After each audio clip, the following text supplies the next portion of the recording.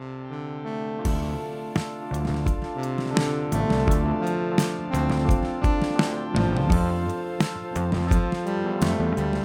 and welcome to the Postscript. Welcome indeed. So, you had an exhibition recently, Thomas. Yeah, that's right. I had an exhibition with the artwork for the podcast up in the north of Norway. I was invited to be artist for a jazz festival in my hometown in this beautiful gallery called Bodøgård. I took a whole bunch of the digital drawings and then I had them printed on these aluminium plates and laminated and exhibited in this big beautiful space. Yeah, and it's artwork from this podcast. Yeah.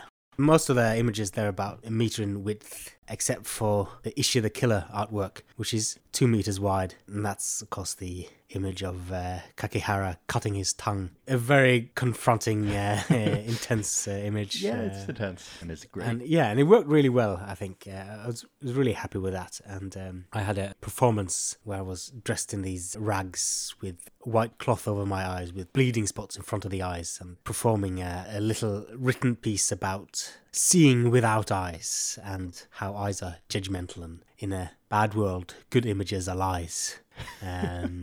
Kind of reflecting a little bit around ideas of interpreting images and stuff. And I did that with Egelushin. He did the sound for that under the guise of Dionysus, which is one of his many alter egos, musical personas. Aliases. Yeah, he's a guy I've worked with a lot on short films and stuff and occasionally on performances. And you may also recognize him from Greek mythology. Yeah, Dionysus. He was a god back in the day. That's where he's gotten the name from. Oh, it's not the actual god. It's not the actual god. Okay. That specific persona is very kind of techno-based, so we had a kind of a intense heartbeat as a base for the performance and then distortions of sounds and the microphone as well. I'm surprised to learn that you weren't actually collaborating with a Greek god. Well, sometimes I am.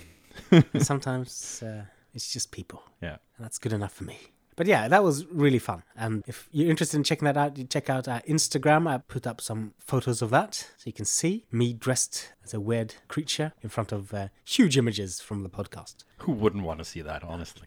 I would say you looked amazing. Oh, thank you. You looked like a real crow. Yeah. Yeah, it was really fun. But I thought maybe we should take this opportunity to talk about Lynch in general or other things inspired by Lynch. Because there's so much to talk about with his filmography, I feel. There is. Like, you could go on forever. Like, even just talking about his influence on video games. Like, there's so much. But yeah, did you have anything in particular in mind? Well, I feel like in the official episodes, we're talking about Eraserhead and we're talking about Inland Empire, and they're kind of the start and the end of his film career. It'd be interesting to contextualize them a little bit, just talking about his filmography as itself. I mean, we started in the last episode talking about like how Dickensian Elephant Man is, and it's tonally so different. It's really funny and really charming, and it's very heartwarming, and not all of his films are surrealist nightmares. You know, some have these really heartwarming... He can throw together a really good straight up just drama. Definitely. It's not like everything he does is this nightmarish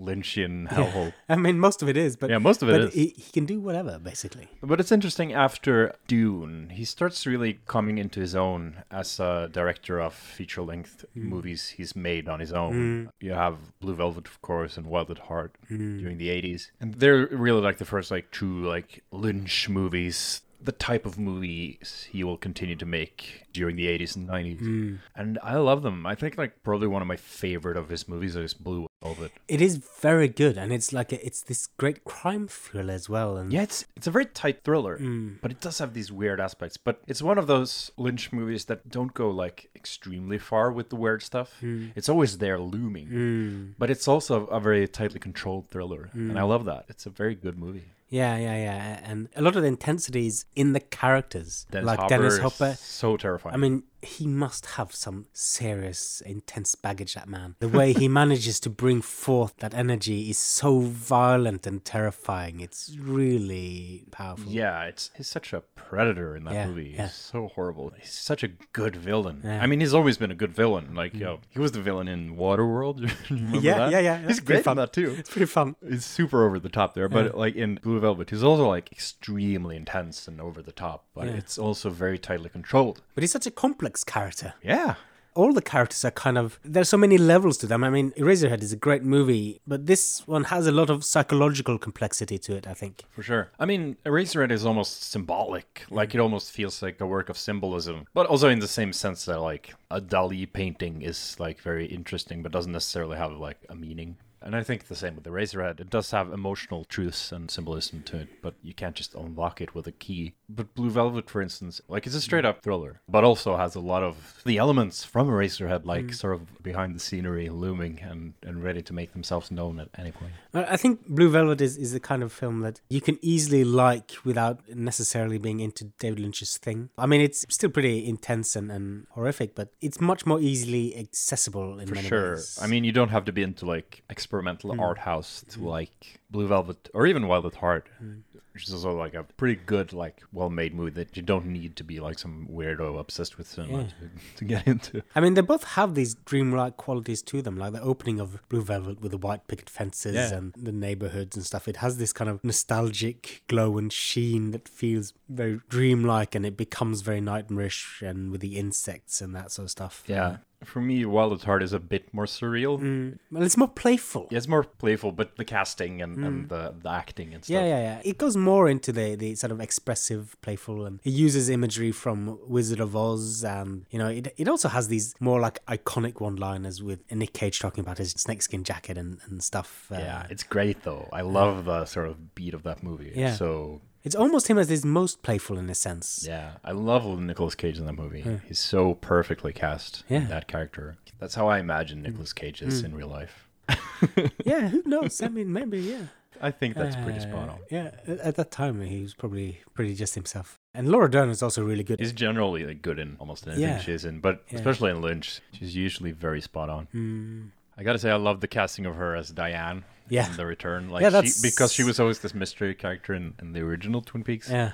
And then I was like, what fucking actor would be able to do that character? I was like, Laura Dern. Yeah, it's perfect. It fits very well into, as you say, his filmography as a whole, as a contained thing. I think it's worthwhile talking about Dune as well, especially these times with the new film that fairly recently came out. Did you see it, by the way? No. Well, it's good. Most people like it. I do like it. I do have a couple of minor gripes. Like, they have so many scenes of this actor, Zendaya, turning around with spotlight right into the camera, and she's looking into the camera. Yeah. And that makes sense a couple of times, but they keep doing it over and over again. And I get it. She's going to be important. She's going to pop in the second one. She'll be real important. Yeah. But some of the editing around that is just mind-boggling to me. Yeah. And in a lot of ways, it's pretty slow-paced. I'm surprised that it's done as well as it has, because it's kind of slow and meticulous in a way that's not very typical. It's very different than Marvel movies, for example. Yeah, I mean, it's been talked about as this sort of really unfilmable series of books because of the slow pacing and the very, like, deliberate world building of Frank Herbert. But I am a bit surprised too that it's done so well. And it seems to have a sort of mass appeal about it. I don't know. But, like, visually, it's kind of cool and interesting. Yeah, it looks great. So it does sell itself in that sense. But there's something a little bit self-serious and kind of a lack of humor. I mean, that's the big difference, I feel, between this and the David Lynch one. Because the David Lynch one, it's weird, it's funny, it's really ugly. Like the Harkonnen. Yeah, I love those designs. They're great. They're so over-the-top nasty and paedophile and sweaty, fat bodies. In the new one, they're much more clean. They're dark, but they're not really disgusting so much. Both films have great casting, I think. But I really like the casting of the bad guys in the old one. Yeah. I don't really have any relation to the books. I never read them. I'm sad that Sting didn't reprise his role. Yeah, that would have been great. I think they actually just cut out that role entirely from the new one. And there's this thing about in the David Lynch film, they're all redheads, the evil people. And I imagine they might be in the books as well. But in the new film, they're all bald. So I guess either to save stigma from redhead people, or maybe it's just Denis who people really hates need the more redheads. people bullying them. Yeah, maybe I guess they do. I guess they do. I guess they're evil. Yes. But yeah, With their hellish I mean, Villeneuve is a quite different director than Lynch. Like, he doesn't use a lot of humor, I think, in his movies. Yeah, I really that's true. like him as a director, but it's usually quite like a bit somber, his movies. Yeah, that's true. There's something a bit more melancholic about his style. Sure. And they both take their time often, and they dwell on images and stuff. I love that, though. But in a very different way. And Lynch isn't so much in that mode. I mean, I think he just embraces this weirdo space opera-ness For sure. much more. Lynch is a lot weirder. I mean, he's a true weirdo, and it informs the Dune adaptation for sure. Yeah, definitely. And I think his initial edit of that film was like 5 hours long. So I guess he also would have had a couple of films if he had the chance. But we'll never I mean, see the that, real Dune we all wanted to see was Jodorowsky's Dune. Yeah. But, that would have been something. truly. And compared to that, I mean, I'm sure David Lynch's version was super mainstream compared to that. Yeah. I mean, probably, yeah. And that also sounded like it had an amazing cast. All these. That soundtrack. I mean, Pink Floyd was going to make the music. I mean, hello. Salvador Dali was playing one of the villains, I think. That's pretty fucking amazing. Yeah, I mean, it was a magical project. But the thing that's nice about Dune, I think, also in terms of David Lynch, is that the casting turned out to be really important. That's how he discovered Kyle MacLachlan and a couple of other character actors that kind of pop up in Lynch's stuff throughout. Yeah, it was Kyle MacLachlan's first film with Lynch, and I wouldn't say he's amazing in Dune, but since Dune, he's done so much cool stuff. Well, he comes into his own in a lot of other films, I think. I think Blue Velvet is the first one where he starts to shine. Yeah. And he's brilliant in Twin Peaks, of course. Definitely. And in The Return, he's even better in The Return. He's kind of amazing, I think. Extremely striking. And the way... he's playing like 5 different versions of Dale Cooper, and everyone is interesting and good. Yeah. That's such a feat of acting. It's very interesting and impressive, I think. But I think the David Lynch Dune film is more like a fun romp. Like, if you want that serious stuff, then of course the Denis film will be better. It's been a long time since I saw the Lynch Dune. I remember it as kind of campy. Yeah, definitely campy. And not so self-serious in a way, but it also does that fantasy epic thing that's what annoys me a little bit about both of them. It's about this guy who's chosen one, and he comes to this other planet of the other people, and he's their chosen one. This rich guy, son of this huge rich family. It's like Jeff Bezos' kid. He comes to Africa, and he's the Africa's chosen. Does that make sense? No, it doesn't make sense. Oh my god. No, and it's kind of off-putting. Yeah. And it's so boring. I'm so tired of The Chosen One. Yeah. Of course, I've never read Dune. I'm sure it's way better in the books, but... Yeah, who can say? Not us. Not us. Mere mortals who haven't read the books. Yeah. But I mean, once you read them, you don't stop talking about them, so... Well, is that sort of like a disease or... Yeah, I think so. Like, every person I know that's read it is like, you can't shut the fuck up about it. So. Yeah. I guess that's how we relate to Talkin, though, Zach. Yeah, for sure. Like, I don't... I can definitely relate to that. Yeah, I'm interested to see it. Yeah, you should. It's good. I haven't seen a bad movie from him, so... I think my favorite of his films is Prisoners. Yeah, Prisoners is really good. That's such a great thriller. Yeah, he kind of allows himself to go pretty far with that film, like the intensity of it and the ambiguity of it. Yeah, I love that movie. Like, I'm not the hugest science fiction fan. I love a lot of science fiction, but often for me it gets a bit like I don't know, it can be tricky to pull off really well. But Prisoners is a lot more low-key, and it's essentially a kind of a typical thriller, but it's just done so tightly and so good, and the acting is so good. Hugh Jackman is perfect in that film. It kind of reminds me of Fincher a bit. It's like so meticulous. Yeah. Not accidentally. It kind of reminds a bit of his Zodiac. Yeah. It has some similarities to that. Definitely. I like Prisoners more than Zodiac. I do as well, I think. I mean, it is also a very good movie, and they're doing kind of different things, but I like the character exploration better in Prisoners. For sure. I think Prisoners is a better movie, but I gotta say, I love just rewatching Zodiac. It's such a eminently watchable And movie. they both got Jake Gyllenhaal, which is good. Yeah, he's great. I He's fucking great. love him as an actor. Yeah. Donnie fucking Darko. Yeah, ever since Donnie Darko has just fucking continued to fucking knock it out the park, really. So. Yeah, he's great. He's good because he can do like really weird character actor things, and he can do pretty kind of straight drama, like leading man stuff as well. Yeah. I like him more when he goes into the weird shit like Nightcrawler and stuff, but he's extremely competent in that way. I gotta say, he's just really good at being creepy when he wants to. Yeah. I mean, Nightcrawler is such an off-putting guy. Yeah.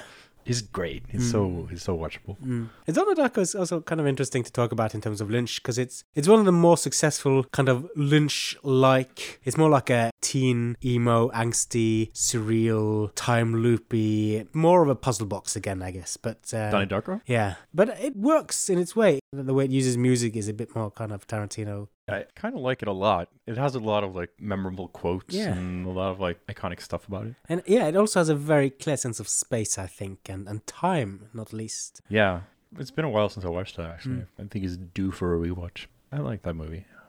If you were to pick like a part of Lynch's filmography that you prefer, like early, mid, or late, where do you personally kind of enjoy yourself more? I don't know, like I kind of enjoy the latest stuff he's been doing, like The Return. I think that's some of the best shit he's done. So. Well, I would agree, yeah. I love parts of all of his career, really. I love the 80s movies. The 90s movies are great. Lost Highway and Mulholland Drive. They're classics, in my opinion.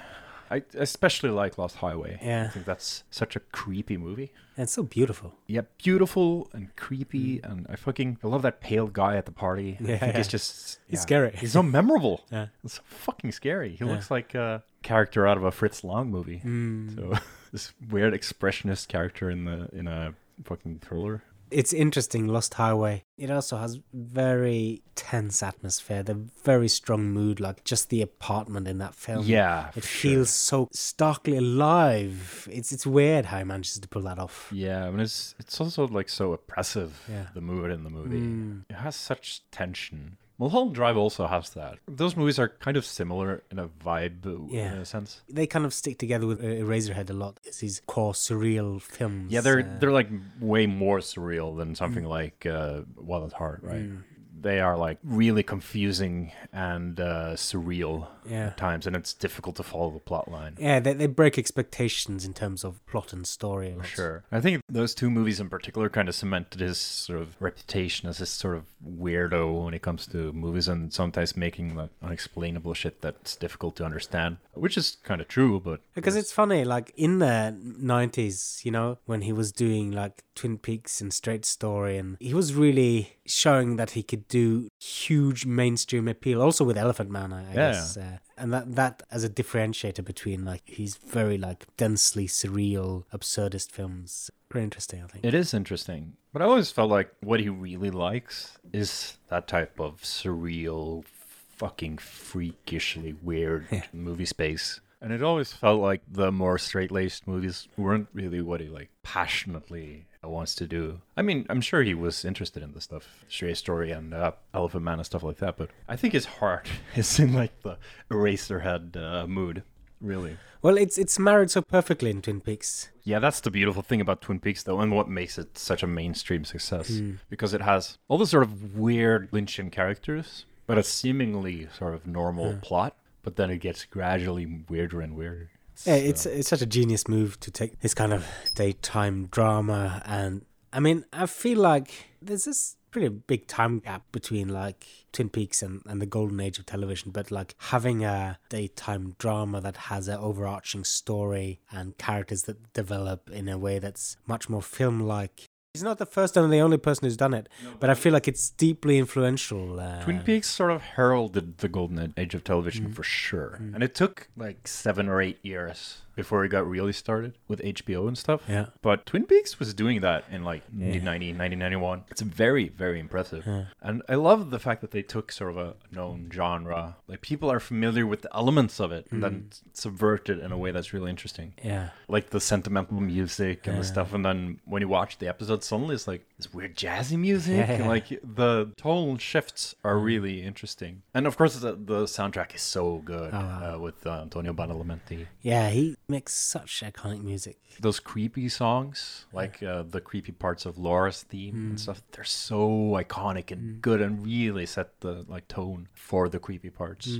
And then you get to the chorus part of it and it sort of gets sentimental and like daytime TV, and then it goes back into this like really unsettling mood. I love the way the music shifts between what you would expect from a daytime drama and something you would expect in a sort of an experimental horror movie or something. But it's also, you know, just combining like a crime story with a daytime drama with like surrealist horrors in a sense, or absurdist elements, symbolism. For sure. But like it's so unique. It's super unique. Like nothing like that had been done before. And also like the central whodunit mystery was so compelling. Yeah. I felt like it dropped off a bit when you learned who the killer was, but it really like rose from the ashes with the return, I think. The second season is fraught. Some episodes, you know, typically the episodes that he makes, but he directed an episode that's very Blue Velvet-like. Like this scene where Laura's cousin, she's in this roadhouse and singing. Those scenes have very kind of strong Blue Velvet vibes. Yeah.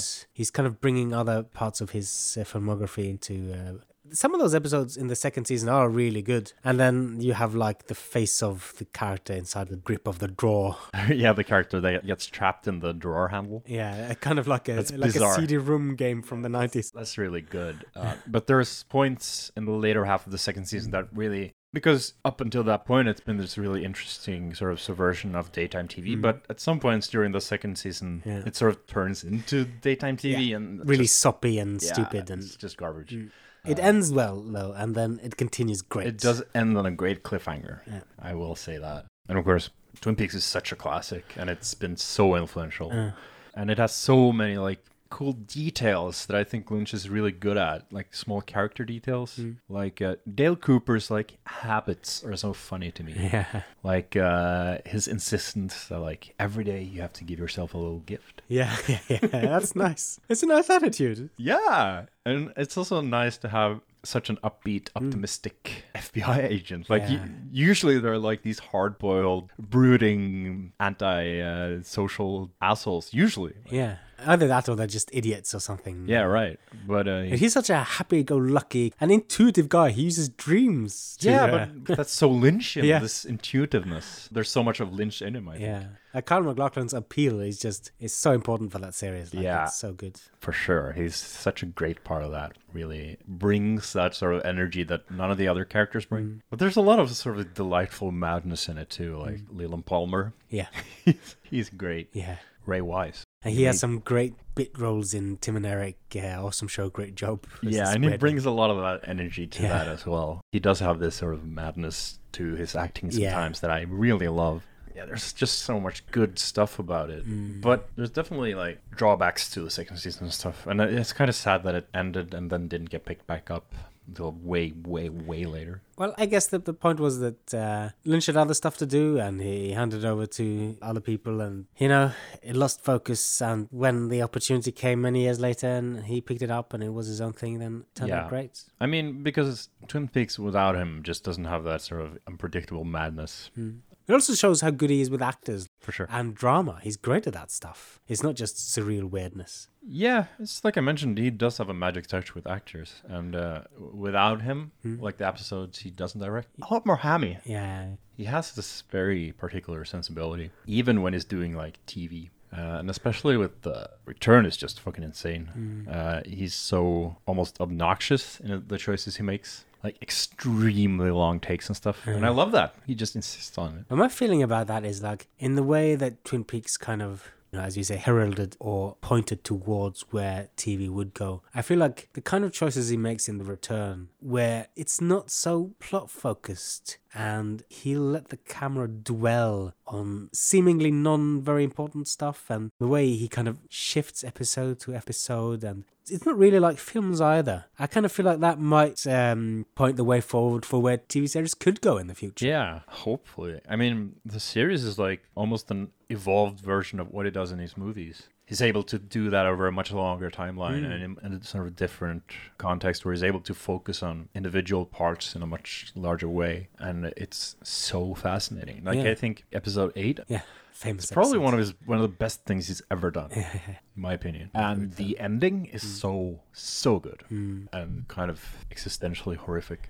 I just love the way he works with expectations in that third season. The way you're just always waiting for Cooper. And there's a lot of things like going back to Twin Peaks, the place, and, you know, he's not there to satisfy your nostalgic expectations, but he's got something better up his sleeve, really. Because it could be just a very pleasing, hammy, just recreation of the old thing. And, there's a lot of series that have done that. They have gone back and they've kind of recreated parts of it. And it always feels kind of tacked on and not like as genuine. It's not necessarily bad to sort of like do what the fans want and bring back beloved characters and stuff, but it's usually difficult to do in an artistically interesting way. Lynch just doesn't care about it at all and really goes out of his way to almost not do what the fans want. And the series is so much better for it, in my opinion. And he's a different man at this point. I mean, I guess we'll talk about it later for the next episode, but he's so much more informed by the stuff from Inland Empire. It's a completely different filmatic project from in the 90s, what he was doing.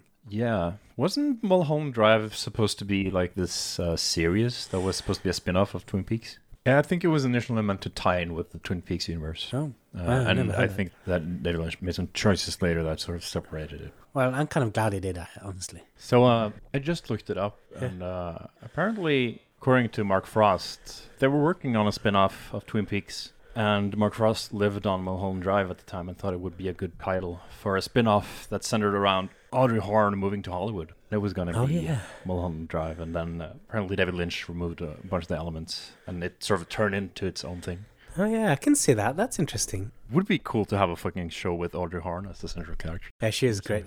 Sherilyn Fenn, she's really good. But I love what Mulholland Drive became too. It's so it's good. A fucking weird movie. Yeah, it is so... it's probably his most central film. It has this very hypnotic feel. It's very engaging emotionally, and it feels very vulnerable, I think. It's probably one of those movies that feels like most essentially Lynchian in a way. Not one of my favorites of his, but I think it's a very good movie. I think it is one of my favorites, and it also feels like one of his most personal films. Like a lot of the things he's dealing with there, it's more like, Los Angeles life, I guess, not getting to pick your actress, or it feels like there's a lot of his own personal investments and experiences that's underlying in that film. Yeah, and it has some really, really good scenes in it, some really iconic moments. It's also, I think, like that's when his style and the contents of his movies, they start to become like really dark, really unsettling. Yeah. Previously, like before, I would say Lost Highway, there was definitely elements of that, but there was also this levity and humor a lot more present. And Blue Velvet as well. It has some serious darkness. But like the main characters, they're young, they're naive, they're open, they're interested. They meet the dark world, but they don't end up there necessarily. Yeah, for sure. Whereas in Lost Highway and Mulholland Drive, the darkness is sort of in the main characters as well. And it sort of permeates everything and creates this really creepy atmosphere. Yeah. And that's interesting. But it's certainly sort of maybe less watchable to a mainstream audience. It's interesting. The films he makes, they aren't horror movies, right? But they use a lot of horror elements, and especially from Lost Highway and onwards. I remember many years ago seeing Eraserhead categorized as horror and be really perplexed. And, I get it, because you have a set number of genres and you have to put the DVDs in this section and that section, and where are you going to put it? You're not going to put it on the drama or comedy, but it's not really horror. I mean, it's just as much comedy as horror, in my opinion. It doesn't fit either of those. No. It's definitely its own thing. But he uses horror elements, and he uses them really well, and he uses it more from Lost Highway onwards, like this, as you say, this pale character. He's monstrous, and the fate of the characters, they're so... in a lot of horror movies, there's often a very deterministic vibe, like things are spiraling downwards, they're going to end badly. And that sense is a lot stronger in his later works. Yeah, and not just that. I feel like there's a sense of tragedy to his later works that make them sort of so miserable. But also, they're so beautiful. The cinematography is gorgeous. They're so beautifully crafted. Yeah. And the music also really good. The soundtrack of Lost Highway is really cool. For sure. It has a lot of like 9 Inch Nails and David Bowie and really, really dope ass shit. Yeah, it's really stylish. For sure. And I think Marilyn Manson has a role in it or something. Yeah, I seem to recall something like that. Yeah. He's a huge piece of shit, turns out. Yeah. There's been a lot of controversy around him. Yeah. But I mean, I'm not sure I'm so surprised. Well, maybe not. I mean, I guess I thought he had some interesting things to say at some point when I was younger, but I've never been a huge fan of his music. I mean, you can have interesting things to say and still be a huge piece of shit. Yeah, I mean, my point is just I don't really relate very strongly to his music or his brand or whatever. I guess I was kind of disinterested in him in general. I listened to a lot of his stuff earlier, but it's sad to find out people are like huge abusing piece of shit. It's like another one. It seems so common. It's But like, you know who's not like that? Who? I'm pretty sure David Lynch is a good guy. Oh, well, not according to Michael J. Anderson, the short person from Twin Peaks. I think he claimed like David Lynch murdered someone or like he was a pedophile, and like he claimed like some insane shit. But apparently it was pretty obvious that Michael J. Anderson was having some mental issues at the time, and he retired from acting. David Lynch's daughter spoke up for him and said like, that's just bullshit. That never happened. Those accusations, and nobody's been able to verify any of it. It just seems like insane ranting, and he was ranting quite a bit. Yeah. I gather he had some difficulties, maybe. It sucks though, because he's also a great actor in my opinion. Yeah, we talked about him before as well. He has a great presence, but you know, I get a really good vibe of David Lynch. Like he seems very wholesome, I think. I agree. Like I mentioned earlier, I think there's a lot of Lynch in Dale Cooper. There's a lot of that sort of optimism and sort of willingness to go with the flow. And I don't know. I agree that I get a sort of good vibe from him. Have you been watching his weather reports? No, I haven't. You know about this? No. I'm not sure if he's still doing it, but for a long time, like throughout the pandemic and stuff, he had daily weather reports. And they were just like 2-minute videos on YouTube where he'd look at the sky and, it seems like there's a bit of grey there, but I can see the sky's going to loosen up. And he had this catchphrase which he would say every time, and it's something like golden sunshine, something each day. Right? He had this catchphrase he was saying. Annoying I can remember it now. But now and again he'd say something else. Maybe he'd call out somebody's birthday or had some like little thing he would talk about. But mostly they were just, him sitting in his studio looking through the window up at the sky and saying a couple of words about that. And he'd also do these short videos from his studio where he was kind of putting some wood with some welded iron and just making some kind of weird thing and gluing things together. It's kind of these charming little videos he was doing, and I like it. It's interesting. He was really early out with creating serious content for the internet, like with his website. And he's always been quite forward thinking in that regard, which is why I hope he keeps making stuff. Like I really hope he doesn't retire too soon. Yeah, well, essentially, I mean, he is kind of always making stuff. Like, I would love for him to make another movie or another series. Yeah. Or just more music or whatever. But well, the music, I think, is like kind of an acquired taste. Like the vocals are. Yeah. Some of it I think is pretty cool. Yeah. I think musically it's kind of interesting. I think the vocals usually are a bit like too much for me. Yeah, I get what he's saying. But like, I think he's like day to day, in his studio just making things all the time. I think he's kind of always creating. Yeah. But that's good. I love that, and I hope he keeps making music by all means. I would love to see another like full length feature film from him or a new series. That would be fucking amazing. I wouldn't hate it if In Nallenberg was his last film, but I think it would have been interesting if he was allowed to make like a final film for Twin Peaks, because he had the first series and the film which wasn't so much like back in the day and got reevaluated, and it really is very good, I think. Which one? Fire Walk with Me. Oh yeah, Fire Walk with Me is probably one of my favorite movies of his. It's so underrated, I think. The acting is amazing. The cinematography is so beautiful. And it's so cool to see Twin Peaks in this beautiful format instead of, the 4:3 broadcast format. And, it kind of recontextualized Twin Peaks a little bit, which I guess people didn't so much like then. But yeah, I think it's been reevaluated, and it has definitely got sort of a reappraisal, and it should have. But I agree. I would think it would be really interesting to see sort of a modern Fire Walk with Me. I guess we're probably not getting another series. I mean, it was great, but it didn't do very well financially. And maybe someone's happy to throw money at him. I hope so. But making a film, that seems a little bit more feasible, like a theatrical film. I mean, if he had the opportunity, I'm sure he'd knock it out of the park. For sure. I mean, I don't think anybody projected Twin Peaks: The Return to do very well financially. I think the people who backed that project, they were probably thinking they were going to recoup their costs and make some money of it, but I don't think they planned on it being like this huge success. Well, the origin of Twin Peaks was, so I'm pretty sure they hoped for a huge success. There was some back and forth in the production about how they were going to make it, and at some point, because he had written it, and I think they were backing out or wanted to change something, and he kind of set his foot down and said, if I don't get to direct all episodes, then there's nothing. And there was a bit back and forth. Yeah, there was also a budget issue. Yeah, but that was straightened out. And he wanted to do it his way. Yeah. Have total, final cut and everything. And I mean, I can't believe anybody looked at the scripts for a couple of those episodes and thought, this is going to be a mainstream banger. I mean... It's pretty far out. It's pretty far out. And I love that. But it's definitely not something that... But, maybe TV execs don't really read scripts. Who knows? I mean, they might just look at the franchise and think about the money and think about, the format and stuff. I think a lot of them are, actually just automatons inside suits. And they're just shells, actually. And lizard men. Probably not even lizard. I think probably just some sort of basic machinery. Like a wind-up clock. I think that's most of them. Wind-up clock? Yeah, could be. Yeah. I think it's likely anyway. Yeah. So you get wind up thinking about that sort of stuff? No. Not really. Well, anyway, we've had a lovely chat talking about all things Lynch and whatever. Yes. Unpleasant fireside chat. Yeah.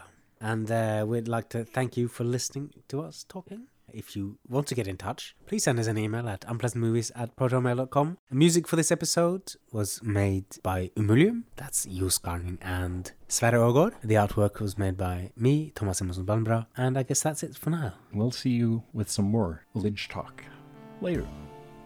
Bye-bye.